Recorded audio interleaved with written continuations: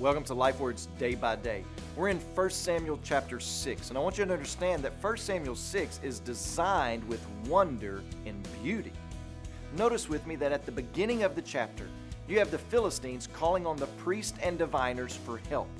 And those priests and diviners say that sacrifices and offerings must be offered to God in order to appease Him.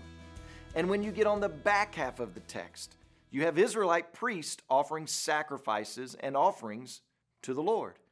Also, notice the parallel or the bookends of the questions in this text.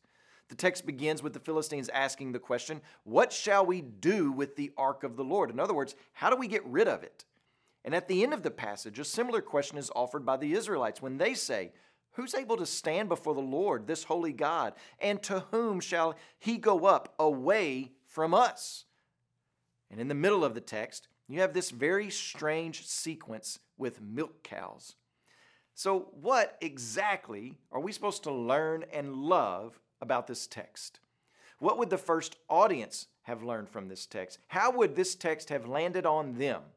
Well, remember, in view of the prophetic tone and the time period of the divided monarchy, it seems very possible that Samuel was written to historically instruct the kings of Israel and Judah to cease placing their confidence in the natural strength of their military and in their possessions, and even placing their hope in their alliances, and to trust Yahweh, who has raised up over the nation all of those before them and disposed of those who continue to trust in their own strength, including the Israelites themselves.